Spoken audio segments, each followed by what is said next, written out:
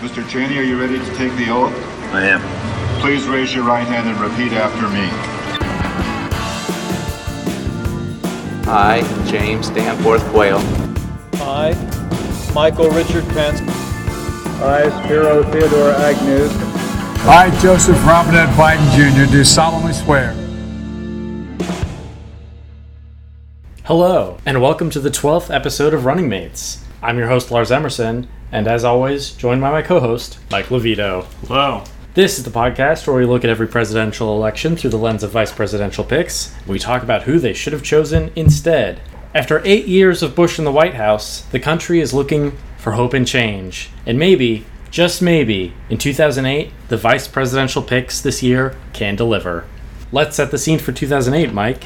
2 years prior, in 2006, Democrats sweep the midterms and win both houses of Congress against an increasingly unpopular President Bush and his Republican Party. By the time the Democratic primaries are kicking off, Bush's approval ratings are sub 30%, largely a result of a botched response to Hurricane Katrina, increasingly unpopular foreign wars in Afghanistan and Iraq, with decreasing evidence of success or reasoning for them, controversial Social Security and immigration reforms. The dude was just not very well liked, you see? No. Further depressing the environment for Bush and his party, economic indicators are going kind of wild right now. Bankruptcies are up, the stock market is rocky, and going into 2008, an economic crisis is definitely on the way, if not yet fully realized. What's going on over in the Republican Party, Mike?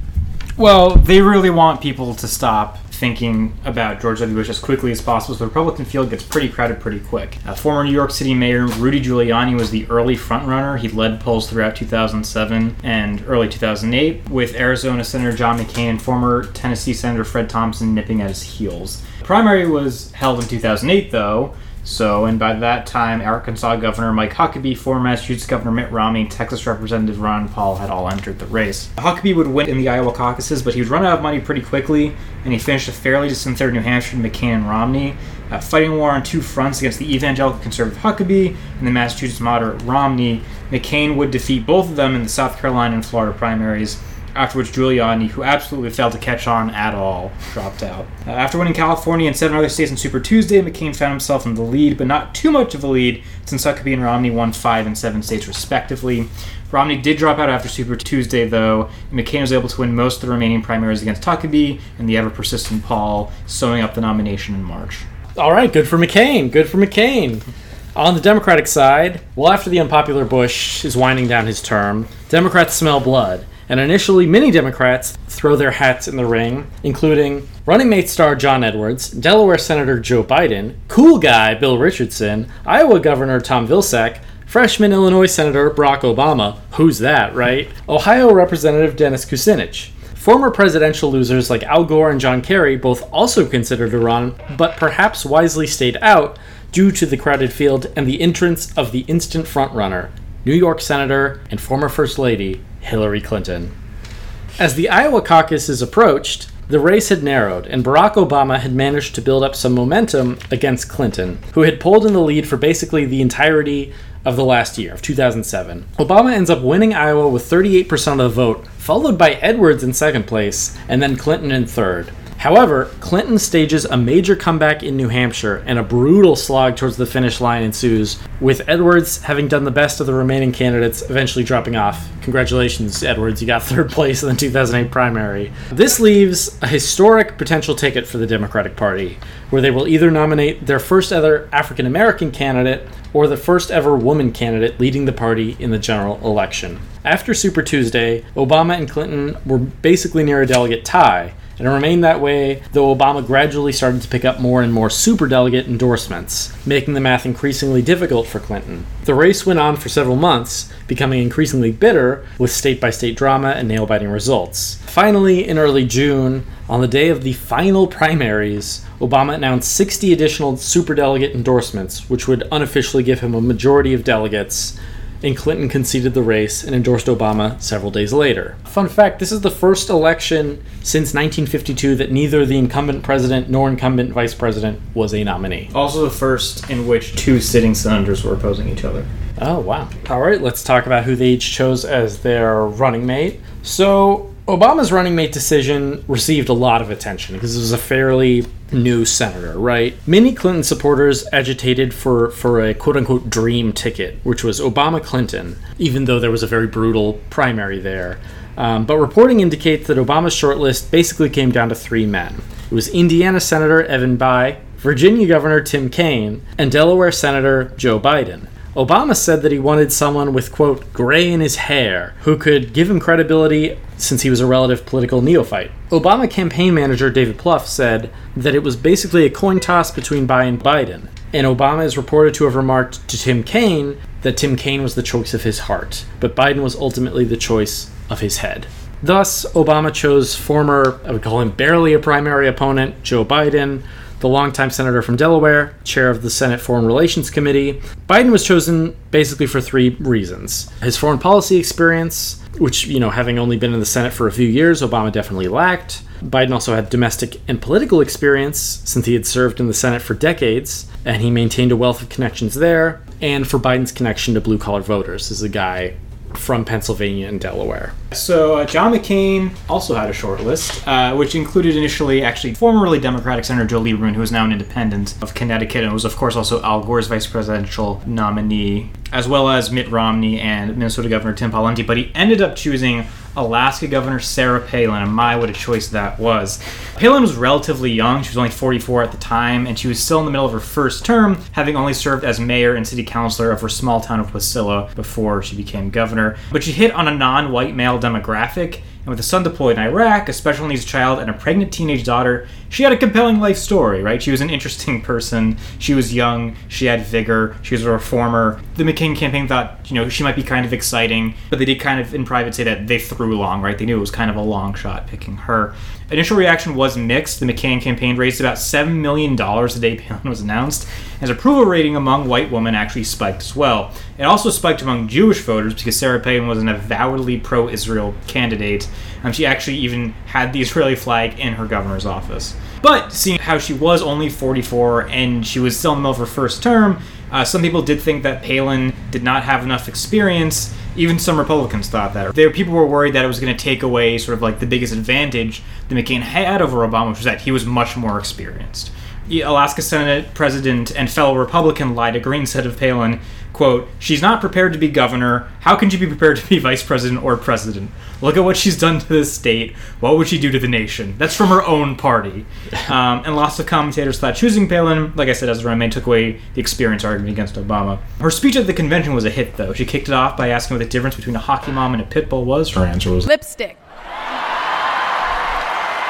And continued to go hard after Obama. She basically chartered the Tea Party movement and a lot of their rhetoric with this speech, the way she demonized the liberal media who looked down on small-town America. And she also criticizes Washington a lot and the Washington Insiders, which is just weird to hear the incumbent presidential party say at a convention. Probably smart, though. Yeah, no, definitely smart. Definitely smart. But just still, very weird, because she can't use anybody's name, because right. Oh yeah, this guy that we nominated 4 years ago. So, very successful speech. McCain campaign, a huge polling bump. People were very stoked. And then things started to not go too well for her. First, there were just kind of typical political scandal things. She flip-flopped on whether or not she supported the so-called Bridge to Nowhere, which was basically this bridge that was going to be built from mainland Alaska to a remote island in Alaska. It was literally a plank in her electoral platform. She said at the time that she wasn't going to allow the spinmeisters to turn this project into something that's so negative. But she changed her tune once Congress killed the project because they thought it was just a waste of money. There was also a scandal, which became known as Troopergate, in which she allegedly fired the Alaska Public Safety Commissioner after he refused to fire a state trooper who also happened to be divorcing Palin's sister at the time. To be fair, this guy who this person did not fire, after internal investigation, it was revealed that he had threatened Palin's father's life, drank on the job, tased his stepson, and this being Alaska, shot a moose without a license. The most heinous of crimes. Right, so he probably deserved to get fired, but the way Palin handled it, I guess, was not particularly ethical. There's also a lot of scrutiny on how much money was being spent on Palin's wardrobe and makeup, and if directing so much money to those areas violated campaign finance laws. Also, as a fun aside, her husband Todd was not a registered Republican, but was briefly a member of the Alaska Independence Party, as in independence from the United States. Only for a few months, but still kind of weird. Things got really nuts, though, when she started doing TV interviews. The McCain campaign initially tried to limit her media availability. They didn't have a lot of faith in her. and she made her first TV appearance in an interview with Charlie Gibson, which didn't go well. She couldn't give a straight answer on whether or not she supported the Bush Doctrine, for instance. Then she had another interview with Sean Hannity, which was like fine. He just kind of asked the same softball. Yeah, and like asked the same question as Charlie Gibson, so she knew it was coming. But the most famous of her interviews, of course, were the ones with Katie Couric. Basically, it was this one-on-one interview with Katie Couric. It was like a two-parter over 2 nights.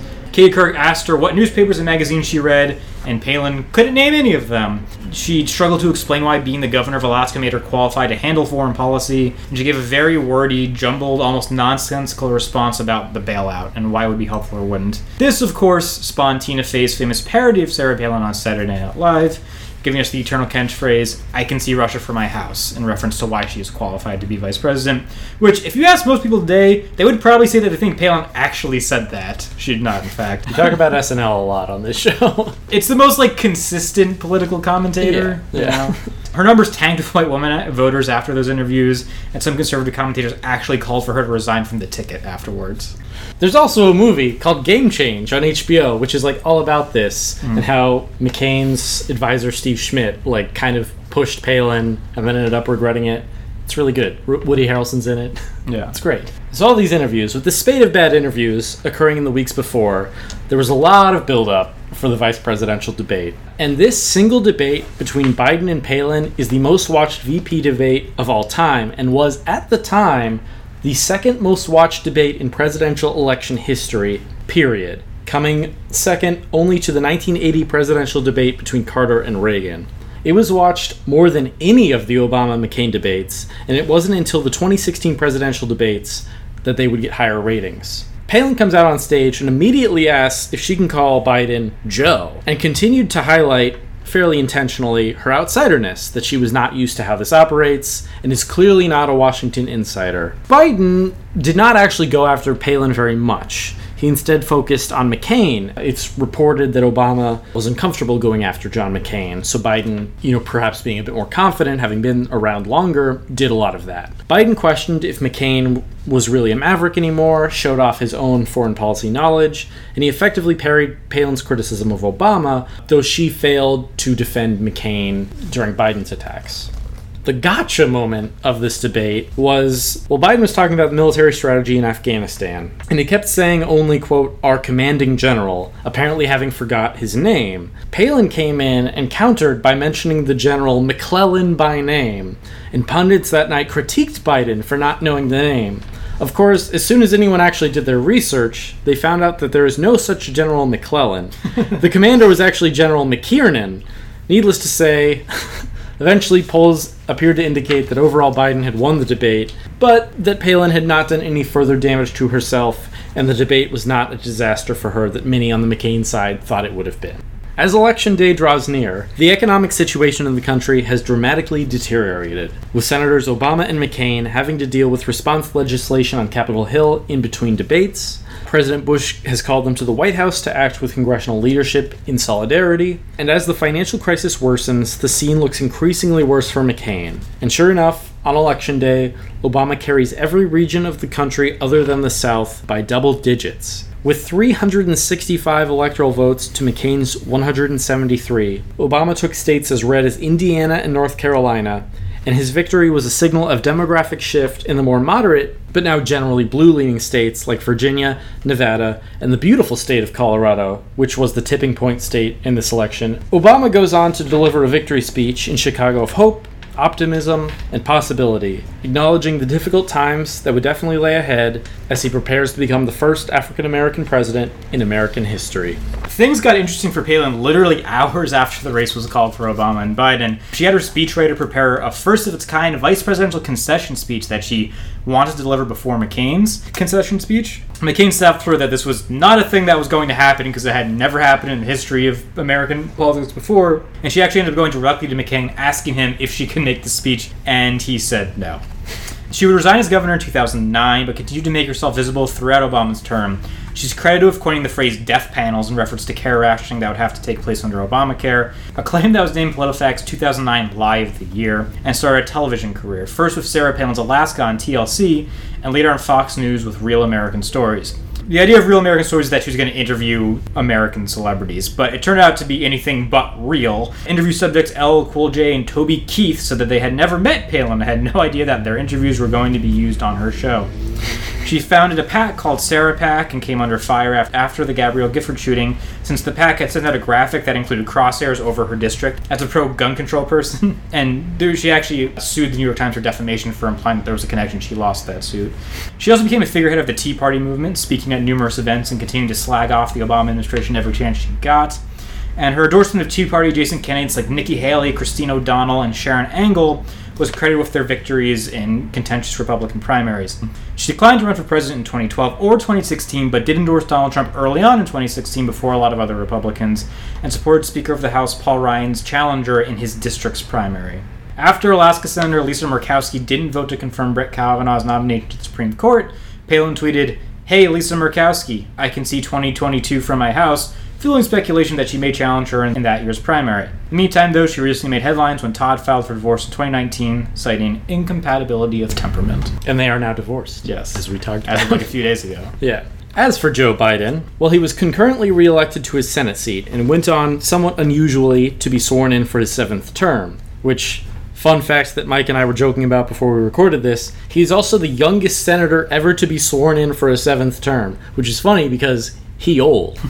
He spent his last few Senate days voting on a second Troubled Asset Relief Program authorization and on a fact-finding trip to Iraq, Afghanistan, and Pakistan, the first vice president-elect to go on such a trip. He resigned his Senate seat that he had held for 36 years a few days before the inauguration, and on becoming vice president, he very deliberately sought to downsize the office after the runaway autonomy and power of the previous office holder, Dick Cheney. Biden did become a key counsel to the more unseasoned President Obama, closely involved in deciding on cabinet appointments and tasked with a wide variety of responsibilities. He'd take bi-monthly trips to Iraq, he was a major chaperone of policy goals through Congress, and on ever-present economic policy aims to combat the financial crisis and the subsequent Great Recession. He frequently played the role of contrarian in the administration, actually. He lost a battle with the now Secretary of State Hillary Clinton over withdrawing troops from Iraq. Over his years in office as VP, Biden regained his reputation for gaffes, famously remarking that the passage of the Affordable Care Act was, quote, a big fucking deal. But nonetheless, he and Obama developed a very clear friendship, perhaps aided by the fact that Biden's granddaughter and Obama's daughters all attended the same school. And Biden was a key agent and advisor in the room for many of Obama's major decisions. Though he developed a reputation for weak message discipline, that is, failing to stay on message relative to the administration, Biden was a key asset in breaking an increasing level of gridlock in Congress, especially after Republicans reclaimed the House in 2010. Republican Senate Minority Leader Mitch McConnell could trust Biden, and this was instrumental in staving off the debt ceiling crisis in 2011 and securing tax relief during the fallout from the recession. More or less, living up to the strengths that Obama had sought when he originally picked Biden. Of course, he and Obama are going to run for re-election a few years later, and we will tell you all about that and whatever Joe Biden may be up to afterwards in our next episode. Okay, on to the main act. Mike and I each came to the table with 5 alternative picks for Obama's running mate and 5 for McCain's running mate. I will kick us off with the Democratic ticket. Alright, number 5. So I thought about Obama's picks as a Venn diagram, you see, where you have 3 goals. 1. You give Obama credibility in foreign and defense policy, because he's pretty new. 2. You keep a Senate seat under Democratic control. 3. You come from a competitive state. Basically, every person I could find could only pull off more or less 2 of these at the expense of the 3rd. So what do you prioritize? In hindsight, knowing this election is a blowout probably helps in that you know he doesn't really need to win a swing state, and knowing that the 2010 midterm is like a Republican wave, you know probably to save Senate seats. But I also threw in a 4th consideration, because we're getting pretty close to the present. It's like, who do you look at looking forward to 2016-2020, right? Mm-hmm. Who's going to lead this party?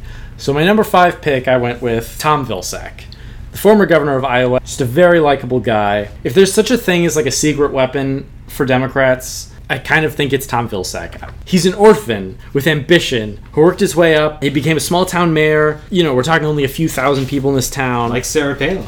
Right. He became mayor after the town of Mount Pleasant mayor was shot. He was gunned down, which is crazy. This is like a town of only like a few thousand people, and the mayor was like assassinated. By who? A resident who had been complaining about a backed up sewer, and he wanted the town council to pay for repairs to his house. Killed the mayor. Okay. It's crazy, right? Yes. Anyway, Tom Vilsack becomes mayor, becomes governor of Iowa. You know, he's been in Iowa, so I do think he lacks that foreign policy experience, of course. But he also doesn't have the baggage of having voted for the Iraq War, and he's been doing the real work that Democrats care about, you know? You know, he'd of course become Secretary of Agriculture for Obama, close with the Clintons. He's a feel-good pick. Yeah, I have Tom Vilsack as my number 4 pick, actually. Yeah, he's like a swing state governor from real America, right? Yeah. He also had to work while he was governor. The state legislature was controlled by Republicans, but just barely, so he's kind of like a uniter, right? He had to work with Republicans a lot. He was in fact a critic of the Iraq War and a big advocate for energy independence, so he kind of has that other feather in his cap, where it's like a new issue for him to pivot to. Yeah, I think this is a solid pick. I can understand why the Obama campaign didn't go with a governor. Yeah. Because I think there was a sense that they need like an experienced senator or something like that. Which I agree. Yeah. He's my number 5, mostly for that. To counter Obama's inexperience. And he's my number 4 for, I guess, similar reasons. But yeah, I this article where in Morning Consult where they polled voters on where their ideal candidate would fall on the political spectrum and where they thought Trump and Biden fell respectively in that spectrum. The end result was that they thought Biden was more moderate than Trump, which is ironic because they thought Trump was more moderate than Hillary in 2016 for reasons unbeknownst to me. Yeah. But basically that led to this sort of like wider conversation about how people ideologically viewed candidates throughout the last few years, and Obama was considered very liberal, right? Yeah. And the idea of voting for, you know, is unfortunate to say, but the idea of voting for a black man with a foreign-sounding name flipped a lot of subconscious swishes in people's heads. And I think Tom Vilsack, you know, he's just a regular old middle American. Like, Sarah Palin's whole canard is that, like, well, the liberals are looking down on regular America and on small-town America. Well, Tom Vilsack is from small-town America, right? And he's more qualified than Sarah Palin. Well, that's the thing Obama's very aware of, right? Yeah. Is he's remarked multiple times, when your name is Barack Hussein Obama, the election's always going to be tight. Yeah. It's a thing you have to be very conscious of. It's not a fair thing, Right. but I do think there's a truth there in choosing someone from middle America that's an unfortunate reality. Right. Yeah. So it's my number 5. Kind of sticking with that theme a little bit. I went with Ed Rendell, governor of Pennsylvania, former mayor of Philadelphia. He was the original America's mayor before Rudy Giuliani stole that title. Al Gore called him that because by the time Ed Rendell became mayor of Philadelphia, it was kind of in a bad place, and he brought it back, basically, right? He improved city services and balanced the budget, even while also managing to cut taxes. I think it was the New York Times called it one of the most stunning turnarounds in recent urban history, too, like Obama. He won his primary for his executive office for the governorship of Pennsylvania against an establishment Democratic pick who happened to be Bob Casey Jr., who is now senator from Pennsylvania, and was even considered to have a cutting-edge campaign website way back in 2002. He raised taxes on beer and cigarettes. He legalized slot machines and other gambling as a source of new tax income. He's basically just an example of like a guy who helped turn around a cash-strapped state. And, you know, it's like, have him do for America what he did for Pennsylvania, right? We're in a recession. Everyone's thinking about the economy. Have a guy who weathered tough times on a smaller scale try and scale that experience. A big liability for McCain is the idea that he's not really concerned with the economy, doesn't understand it, and is much more of like an old war horse. Whereas Rendell, Obama, they're much more domestic policy focused. He was also a staunch Hillary supporter during the primary. This is also kind of like a party unity thing, right? It's like there are some people who are upset that Hillary didn't get the nomination. Bring in someone who's maybe more closer to her ideologically, leech off some of those voters, because I'm sure they all paid attention to the governor of Pennsylvania was endorsing, but I don't know. Well, I do think the alienated Clinton voter we'll talk about later is a problem for Obama. Well, first of all, how do you feel about an Eagles fan being the vice presidential pick? It's not ideal. My favorite, somewhat problematic story about Ed Rendell. This was, I think it was like 2010, and let me find the exact quote. But basically, there was this like really bad snowstorm on the East Coast. And usually, like, you play football through a snowstorm. This one was like so bad they had to cancel the Eagles game. And December of 2010, and his statement on it was, "My biggest beef is that this is part of what's happened in this country. We become a nation of wusses. The Chinese are kicking our butt in everything. If this was China, do you think the Chinese would have called off the game? People have been marching down to the stadium. They would have walked, and they would have been doing calculus on their way down." Okay. Yeah. All right, Ed. So he got a lot of shit for that. He'd play very well in the Republican Party of today. He would. He got a lot of crap for that. He apparently had his own reserved seat, and the ground crews piled snow on his seat for the next game. But that kind of sort of rugged American attitude, maybe that could help Obama, even if he was an Eagles fan. But nobody's perfect. So Rendell and Vilsack, because we can now kind of talk about them both this way. How big of a problem is the credibility for Obama? Neither of them have any. I think Vilsack is more insidery. Yeah. Certainly now, probably not at the time. How big of a problem is it that these guys really can't offer Obama much help in foreign policy and defense policy?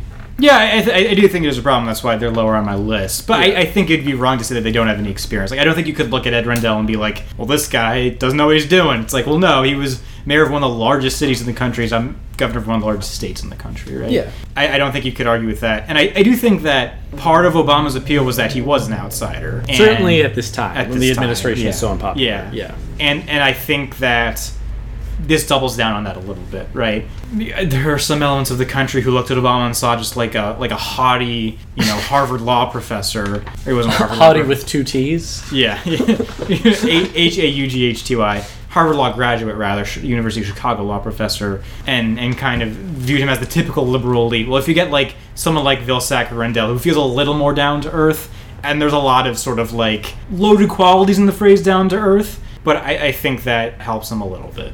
Maybe it's not something he really needs in this election because he does do well in Indiana and Iowa and North Carolina, but maybe this is a thing he needs to think about more in the future. But, I kind of agree. All right, for my number 4, well, I would be remiss in my duties, Mike, as a Hillary Clinton stooge if I did not include Hillary Clinton as my number 4 pick. But I do think it actually makes a certain amount of sense here. You see, the Obama campaign genuinely has a problem with female voters, especially with Clinton supporters.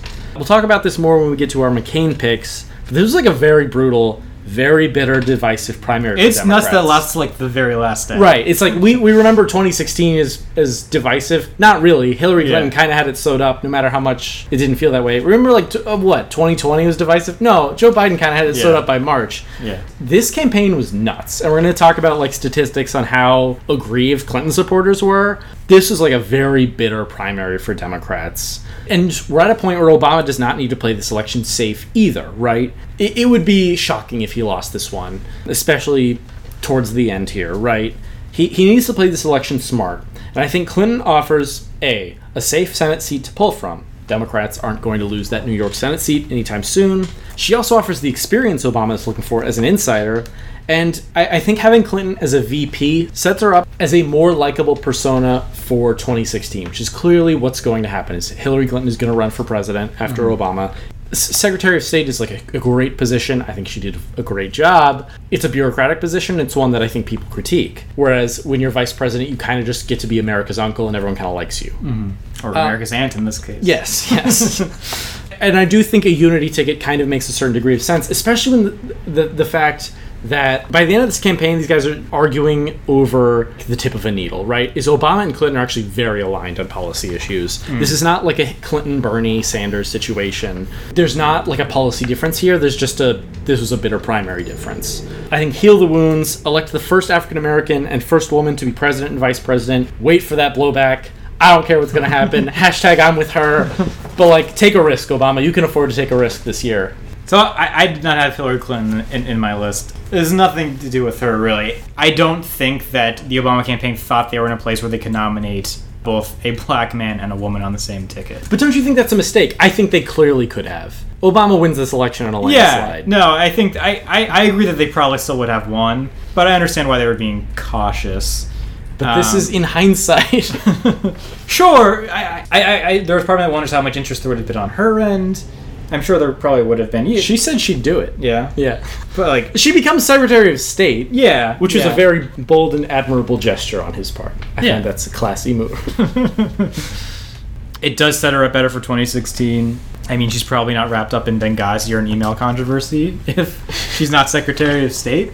so that helps. And she would have been doing something more visible from 2013 to 2017. I just didn't go with her because part of it because it just felt too obvious, and partly because I don't know that it was what the Obama campaign was going for. And it's like, let's see, like New York and two liberal strongholds, but like it's not like Delaware was any more conservative than either of those.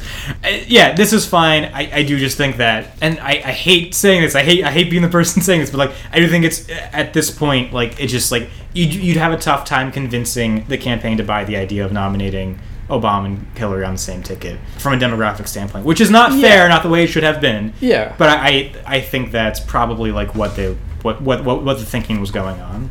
And in hindsight, I feel like they could have. And we'll talk next episode. Right. We'll talk about that the Obama campaign actually started to do polling on whether they should switch Biden for Clinton. I don't know. I think they could have gotten away with it this time. Like I have long said the Republicans could have nominated Jesus Christ, and I'm pretty sure they would have lost this election, right? Yeah. I think kind of my sentiments about the Obama presidency in general, I think he could have been a little bolder. Well, I agree. Yes. I think most people agree. Yeah. Well, most people who liked Obama agree. Yeah.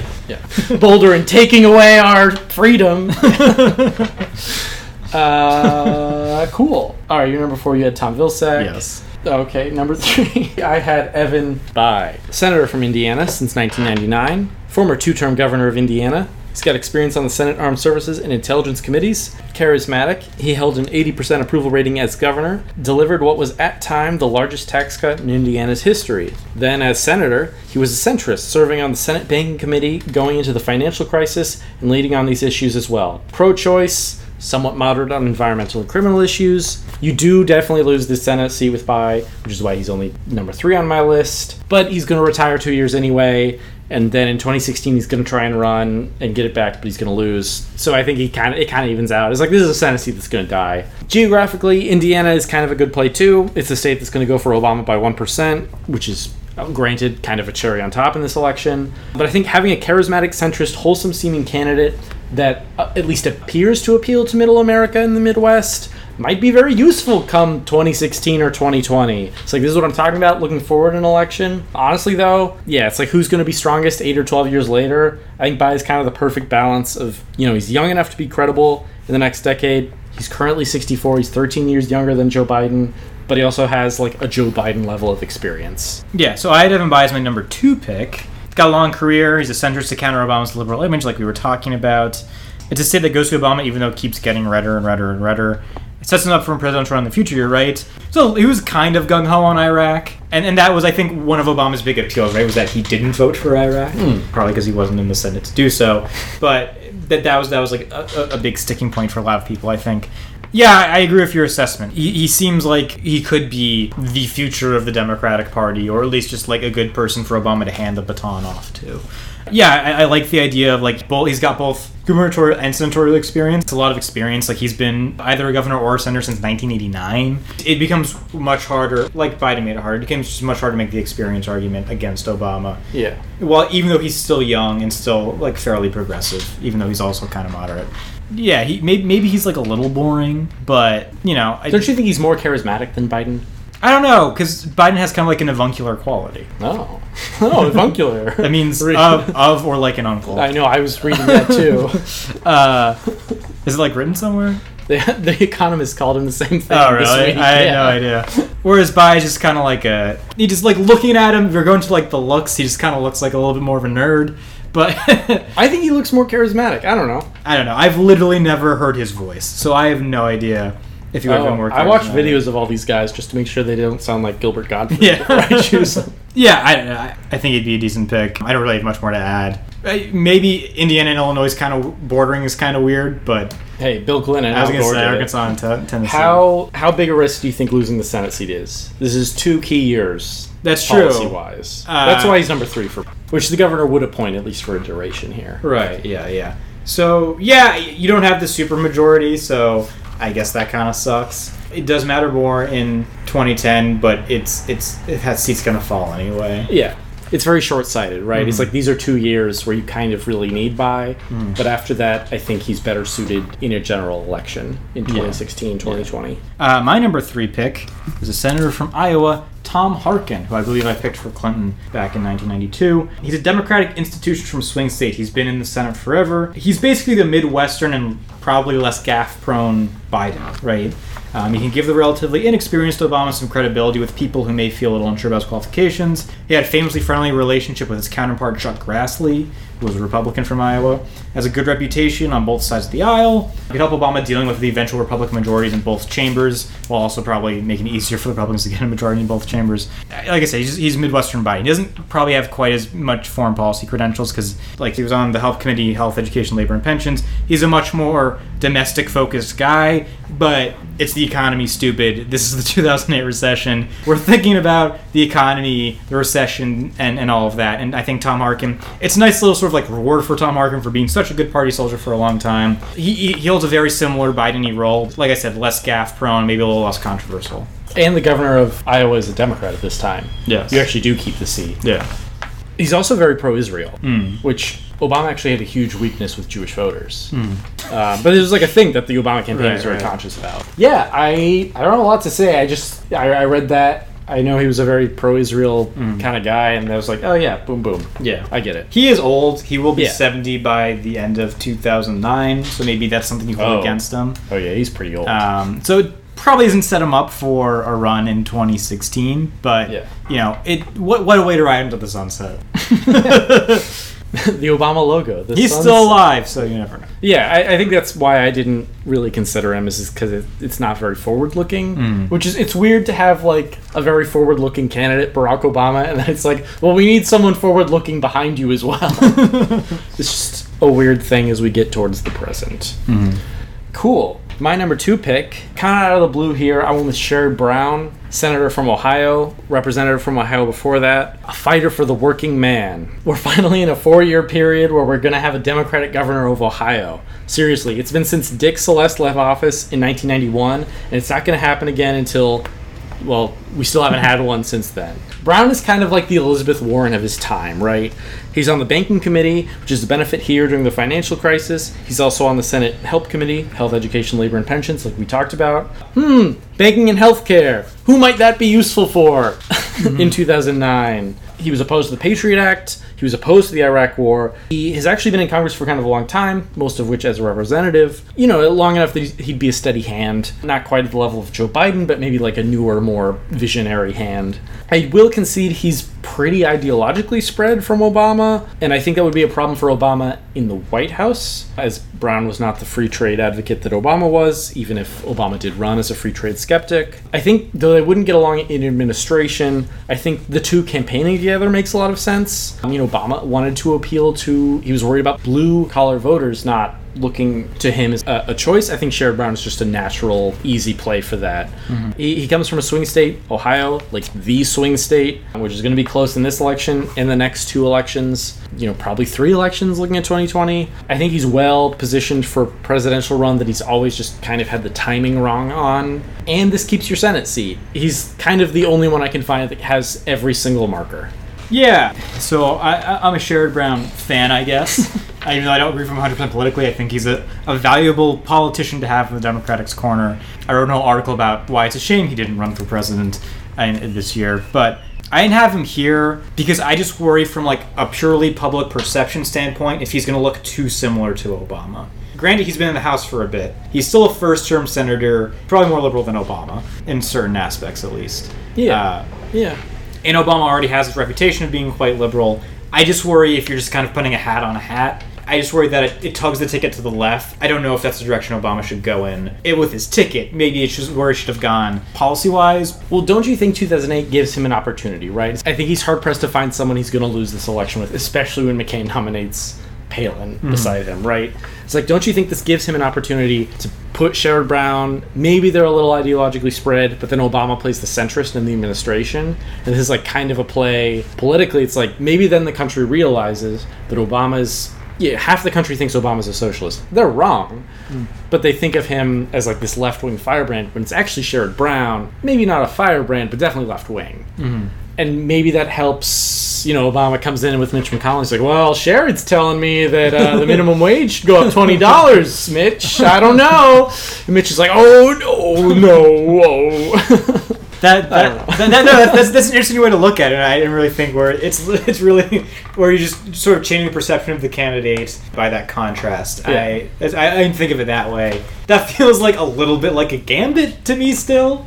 But it's weird that Sherrod Brown, I feel like, actually appeals to more conservative voters. I see, Yeah. like, blue-collar voters in Ohio, Wisconsin, Michigan loving Sherrod Brown. Oh, yeah. I mean, they do. They keep reelecting him. Yeah, These yeah. are states that have, obviously The voted voters in for Trump. Wisconsin and Michigan do vote for the senator of Ohio. Well, That's they true. I know what you voted mean. for Donald Trump, and in Ohio. Yeah. yes, in Ohio they voted the same kind of voter. Yeah. As of 2020, he is the last Democrat to win statewide office in Ohio. So you're right. There's something about him that appeals to this sort of Rust Belt demographic. Yeah. So I think there's something there. I wonder if it's going to mix with Obama, I guess.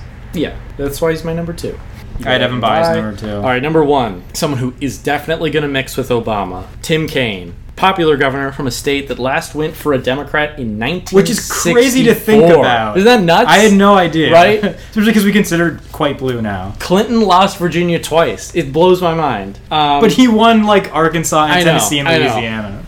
You're not going to lose a Senate seat. This is a sitting governor. You get a Southerner. A Southerner who grew up in, like, Kansas. Well respected by the party, a party insider. He's a Beltway governor. Obama loves Tim Kaine. Wanted to choose him, but like he said, it was the choice of his heart, not his head. Just a good-hearted guy. He's Joe Biden, just with like a bit less foreign policy experience, but he also has less Washington baggage. He's got more state competitiveness. This is like reminiscent of Clinton Gore in 1992. These are two forward-looking, younger guys. It's a Democratic ticket, not afraid to try new things. Look, I get why Biden was a stronger pick on the surface. Obama looking into this thinking, this election, maybe some people won't like me. I think, going on this is like Obama can afford to be bolder, and I think he should have been bolder, and that's my sentiment on his presidency, and I think Tim Kaine is a way to do that. It's like, this is clearly a guy that you would have been simpatico with. You're very much aligned. Go for Tim Kaine. Go for a forward, futuristic Democratic Party while also kind of giving you everything you need. Yeah, I also had Tim Kaine as my number 1. I don't know if I have like a ton to add. Very forward-looking. If people think of like Joe Biden was America's fun uncle, I feel like Tim Kaine's like America's like cool dad. Not like cool dad, but the like That's dad joke. what those dad. Hillary Clinton emails tried to market to me, Right? yes. Yeah. Or he's just kind of like he's like a fun dad. Yeah. I think that having sort of like Obama the celebrity and Tim Kaine the dad, I think is like a good contrast, right? I think it works. Yeah, he's able to win in this state that has been like relatively red. He's definitely an insider, but it feels like he's sort of like a benevolent insider in a way. It's like he's as insidery as a governor can be. Right. Yeah. He's not like a bureaucrat. He's more of like a party man, which maybe makes it a bit more problematic. But, he was mayor of a town. He was mayor of Richmond. He was lieutenant governor. He was governor. He like worked his way up the ranks. His appeal would be enduring. He was elected to the Senate in 2012, right? And also, governors of Virginia can't run for re-election. So it's like, you either become president or you become senator, right? As they all do. Yeah. Yeah. So I like this pick. I don't have much else to add. Maybe a little thin on foreign policy, but I think kind of like what you said, like Obama's going to win this. And I don't think does anyone think Obama's not going to surround himself with like foreign policy wonks? Yeah. I don't know. And Obama has been in the Senate. He was on the Foreign Relations Committee. Mm-hmm. That's how he and Biden actually met. No. I do think it's a legitimate thing. The experience thing is for sure there. I just think be a little bold. Mm-hmm. Be bolder. Get what you want, Barack. Right. Take what you want. All right, those are our picks for Obama. As for trends, we're talking mostly senators from the Midwest. We got only a couple governors, but when we've got them, we love them. Are we going for party unity here? I don't know, a lot of Clintonites. Got some Clintonites. I mean, wasn't most of the party like Clintonites at this point? Yeah, She'd been there for way longer. Only one woman, Hillary Clinton. No minorities, so we don't think it should be 2 minorities on the ticket. But it's not a question of should. Yeah. It's a question of, is America ready for this? Which is a terrible thing to say. Yeah. But it's a question people were asking was, Yeah. Is America ready for a black president? And considering that we've had literally one president who is not a white male in the entire 200 some odd years of existence of the country, I have to be the one who talks about all of this, but it's like, I don't want to say it's playing it safe, but it kind of is. Yeah, I agree. I would have been shocked if it would have had like Barack Obama and Chuck Rangel. Sure, Obama wrangle. Cool. I would have been shocked. That would have been shocking. As for who Obama actually considered, Indiana Senator Evan Bayh, Connecticut Senator Chris Dodd, Virginia Governor Tim Kaine, Kansas Governor Kathleen Sebelius, Texas Representative Chet Edwards, New Mexico Governor Bill Richardson, Rhode Island Senator Jack Reed, and of course, Joseph Biden. All right, let's go over to that Republican ticket. Kick us off, Mike. All right, so for my number 5 pick, I have independent senator from Connecticut and John McCain's best friend, well, not best friend, John McCain's friend, Joe Lieberman. The story about Joe Lieberman, of course, that he was a Democrat, obviously he was Al Gore's running mate. He lost the 2006 Senate primary to Ned Lamont, ran under the party title Connecticut for Lieberman, and would actually win his Senate seat. He's a foreign policy hawk, is kind of why he lost the primary, right? He endorsed McCain as opposed to Obama. He went against the party line in that. This pick not only sets McCain up as separate from the Republican establishment because he's literally not picking a Republican as his running mate, but it could also attract Obama-skeptical Democrats away from the Obama ticket. That was literally Lieberman's job in the McCain campaign. Is he founded this banner organization, whatever, called Citizens for McCain, which focused specifically on disgruntled Hillary Clinton supporters. And also, he was a big supporter of Israel too, so maybe it also pulls over some of the Jewish vote as well. Here's why he's only my number 5, though. So he's my number 2. I should jump in here. But go on. Here's why I'm my number 5. Okay. So, foreign policy hawk, big on intervention, voted for the Iraq War, Afghanistan.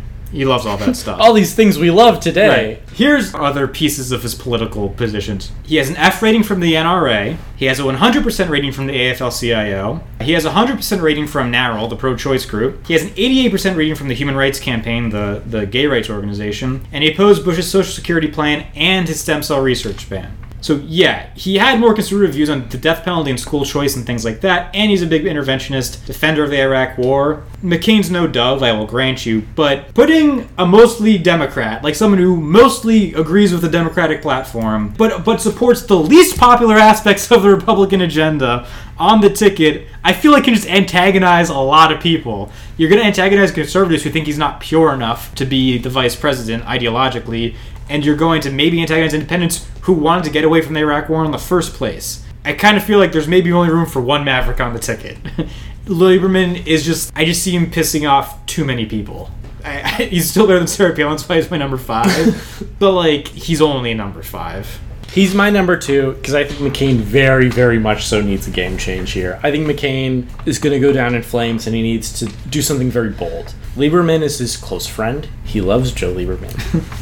In fact, he and Lindsey Graham and Lieberman become known as the Three Amigos. Isn't that sweet? Look, McCain needs to run. He needs to run away from the Republican establishment as fast as he possibly can.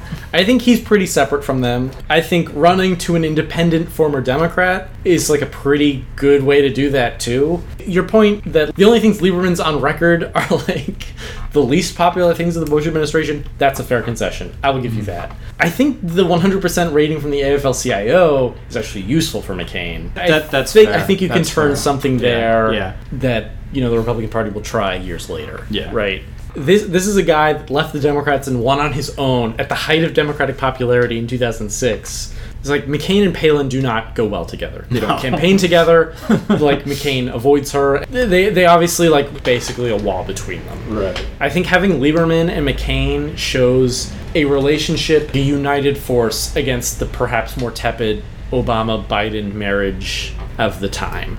So here's my 2 responses. Is that sure? So AFL-CIO, I think that's a good point. Where it's there's no reason unions have to vote for Democrats, and that was made somewhat clear in 2016. But it really is not indicative of where the Republican Party would go within the next 8 years. But don't you think this is a chance for McCain to drive the direction of the party? Yeah, he sees that the Bush doctrine and the Bush wing is not the way to go. Yeah. So he's going to very dramatically drive to the middle. And I will kind of make that argument later on. My other thing is that I will occasionally skim National Review and American Conservative just to get a different viewpoint from my own. And they have been throwing a fit over Trump-appointed justices voting for anti-discrimination protections to LGBT people, right? Because they're Christian conservative leaders talking about staying home in November because they don't like Donald Trump, a man who's done everything to pander to this base, has not delivered adequately in their mind.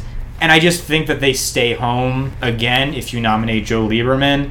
McCain's in a very big hole, and he can't give up that base. I think there's an opportunity to drop all this culture war shit with Lieberman. Dick Cheney's come out in favor of gay marriage, right? It's like, let's give it up. Just give it up. McCain's running on experience. He then totally trips over himself by putting Palin on the ticket. Go for the drive, go for a guy you know, guy you like. Anyway, it would have been interesting. Yes. Game-changing. Right. All right, It would have been like the first cross-party ticket since 1864, right? a good year.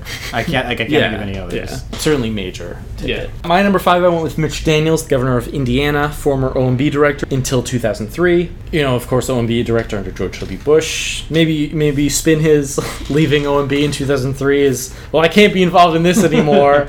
I'm going back home to make a difference. The Bush administration is a lost cause. Yeah, so maybe you avoid some of that tainted Bush mark at the federal level. I think McCain needs a governor. I don't think McCain is going to do very well with most senators, though I am going to choose a couple senators here, like Lieberman. Indiana is a Midwestern state that goes for Obama by 1%, which is very embarrassing for Republicans who had not lost Indiana since 1964. This is like the first of many just non-federal Republicans and others who have a record against kind of the mainstream party. Mitch Daniels is a domestic guy. He's focused on state issues, expanding healthcare in Indiana, fiscal austerity. He's like a true fiscal conservative. I think he'd be inoffensive to mainstream Republicans who are, like you said, kind of skeptical of McCain's maverickness. It's like they're not going to doubt that Mitch Daniels is with them on gay marriage or a women's right to choose, and he's from a state that is very close. Yes.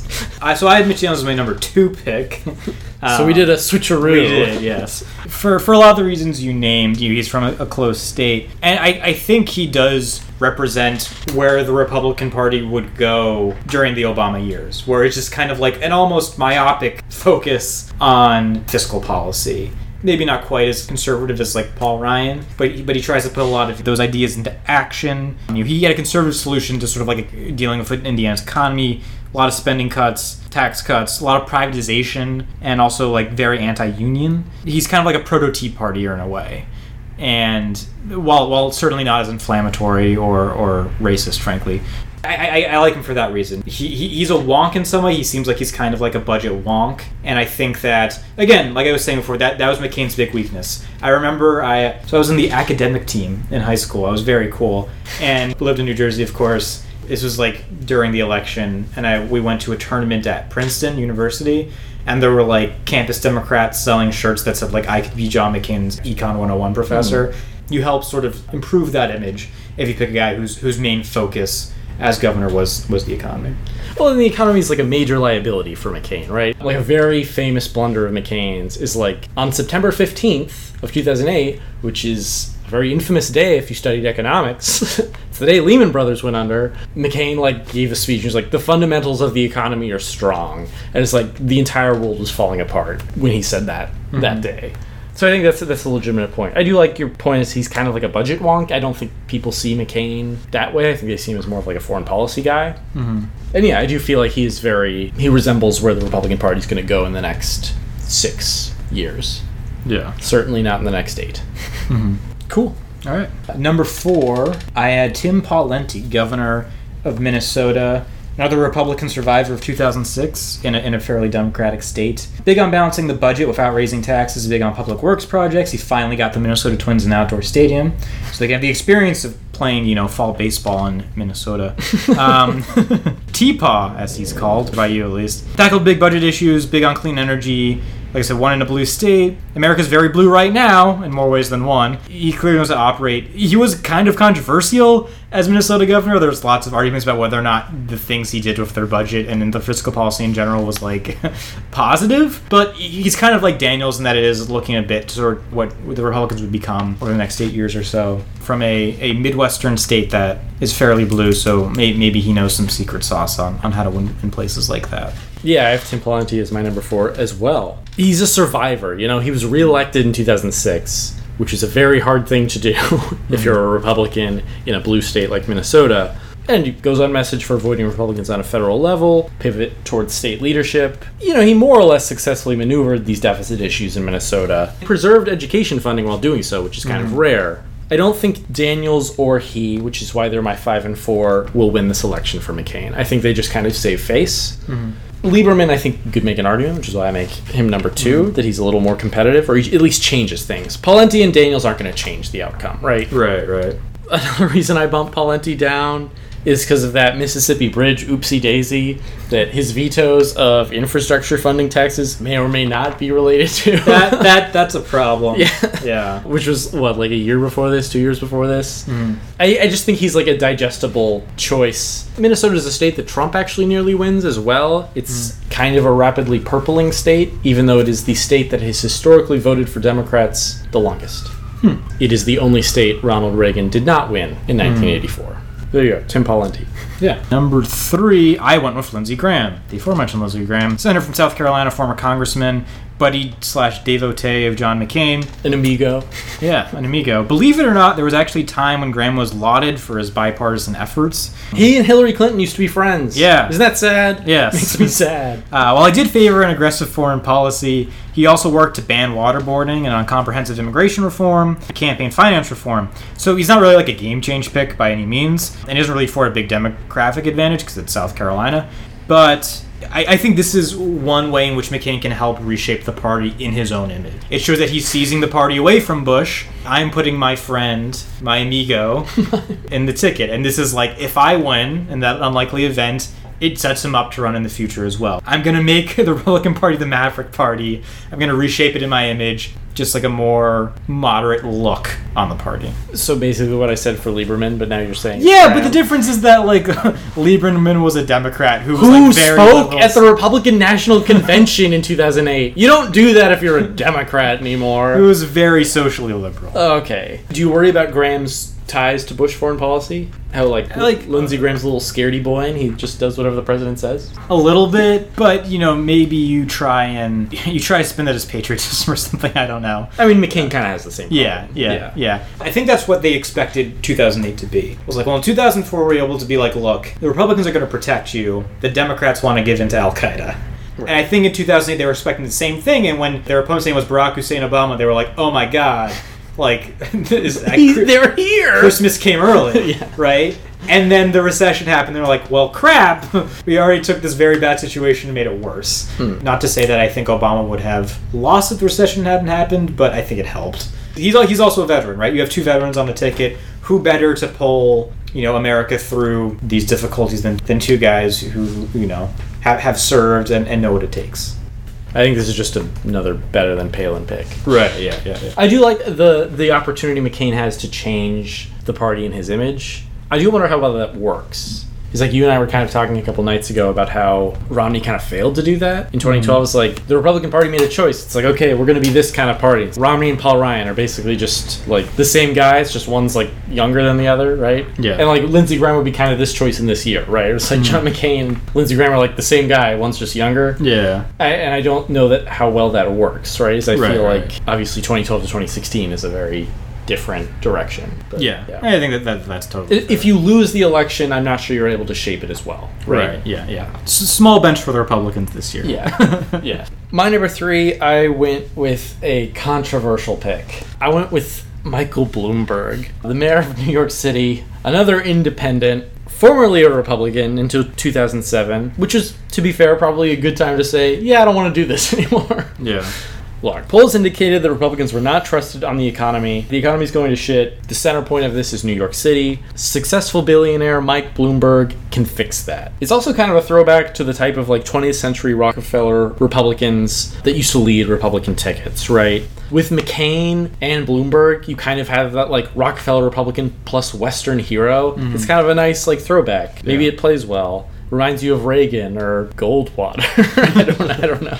This is like a post-partisan pick. This is kind of how I feel about Lieberman, except I think Lieberman's a little bit stronger. It also hits Obama's weakness with Jewish voters. You get Bloomberg, bada bing, bada boom. Useful in states like Florida and Pennsylvania with large Jewish populations. Like Lieberman, like we were saying, does this leave you vulnerable to the far right? Yeah. Pro-gun control, New York City mayor, pro-choice, running mate, with a renegade like McCain. It's probably a little dicey, but if you're going for like this post-partisan solution to your, you know, what's called the daddy problem, where it's like voters vote for Republicans when they want to feel safe, but they're voting for Democrats when they want healthcare and the economy to be better, which is what 2008 is. I think Bloomberg is a good way to do that. Is Bloomberg can be the mommy while McCain is the daddy. And America's the baby. This is a controversial This is pick. a weird pick. It is weird. But I think you need a little weird this year. Yeah. I do wonder how amenable Bloomberg would be to it, since he did, in fact, leave the Republican Party. But the Republican Party still, I believe, endorsed him in his mayoral election, so they like him, I guess. It's interesting you said the thing about, he's very pro-gun control, but he is very conservative on issues with, law enforcement. He still defends stop and frisk to this day. And I think that maybe you can start stoking that fire a little bit, sort of solve for the gun control problem with the law enforcement problem. But you can make Bloomberg a Law and Order candidate, which I don't know why that made me laugh. I think I find Bloomberg not an intimidating presence. Yeah. He's very short and has a whiny accent. But I bet if you get a Giuliani endorsement or something like that, it could help. And look, he also won in New York as a center-right guy. New York, obviously very, very, very liberal. So yeah, I guess this has potential. It's a little bit, maybe it's too big of a leap for me. I think there's a needle you can thread to make it work. I do think it would definitely be shocking. Yeah. There are a ton of articles that's Michael Bloomberg for VP for either McCain or Obama. Apparently a lot of people were talking about he's a great VP for both of them. And I kind of see it. Yeah. I was going to say you had an issue with me picking Wesley Clark as a political opportunist, where it's Bloomberg is also kind of a political opportunist. Oh, for sure. Where he's changed parties 4 times. But it's useful this time. You're right, yeah. In 2004, becoming a Democrat isn't useful. It's just kind of okay, this just happens to be the party that doesn't have a president running this year. Yeah. All right, number 2, you had Mitch Daniels. I had Joe Lieberman, the big switcheroo. Number 1 pick. So I had Olympia Snowe, the senator from Maine. She survived the 2006 decimation of Republicans. Friend of McCain, and she's moderate, she's popular, and she's a woman, which, maybe helps key into that demographic that the Palin pick was trying to key into, but, she's not Sarah Palin, which helps. It's a big do no harm thing. She's pretty uncontroversial, and, maybe leeches off some Hillary support, who are really, really looking forward to having a female nominee, and now they have one, granted not going to be president, but... Not yet, but maybe eventually in the future. It's still your statistics. In 2016, there's... a lot of controversies about, did Bernie supporters vote for Clinton?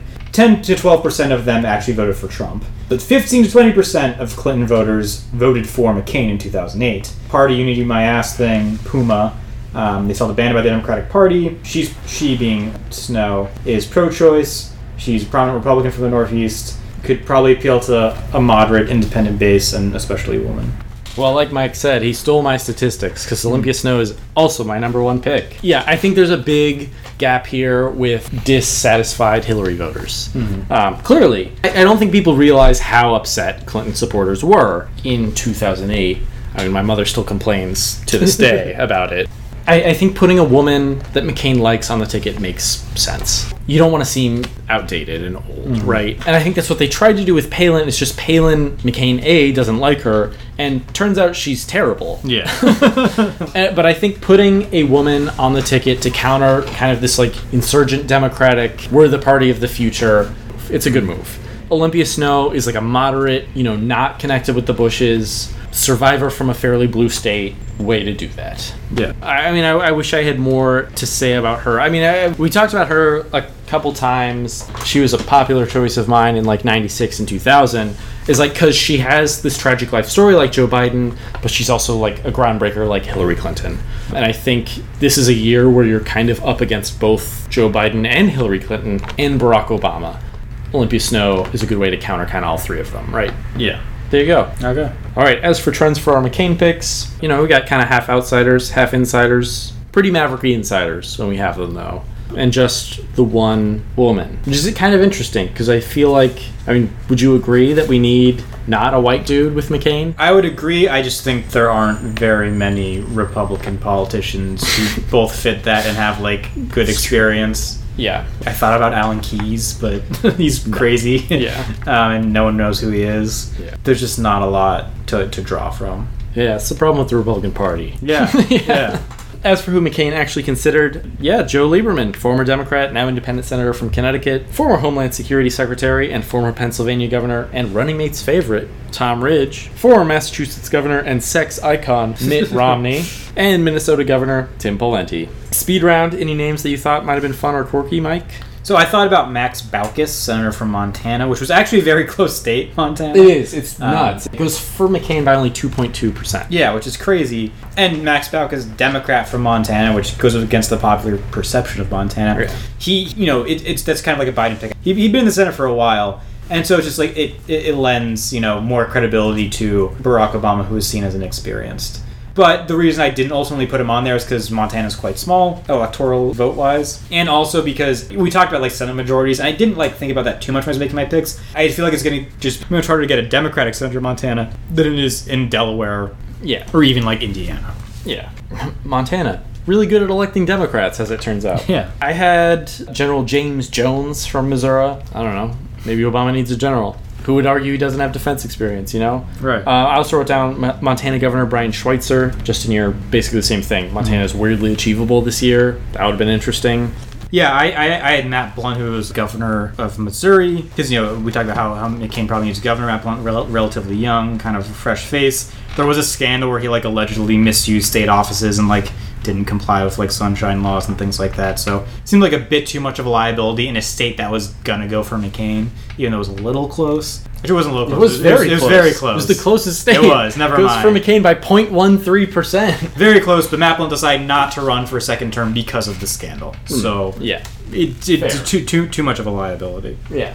All right. In conclusion, Mike, if you could change the running mate for the two candidates, would you? Yeah, definitely for McCain, because Sarah Palin was a train wreck. Did not go the way he was expecting. So yeah, absolutely, just not a good pick at all. I get what they were going for.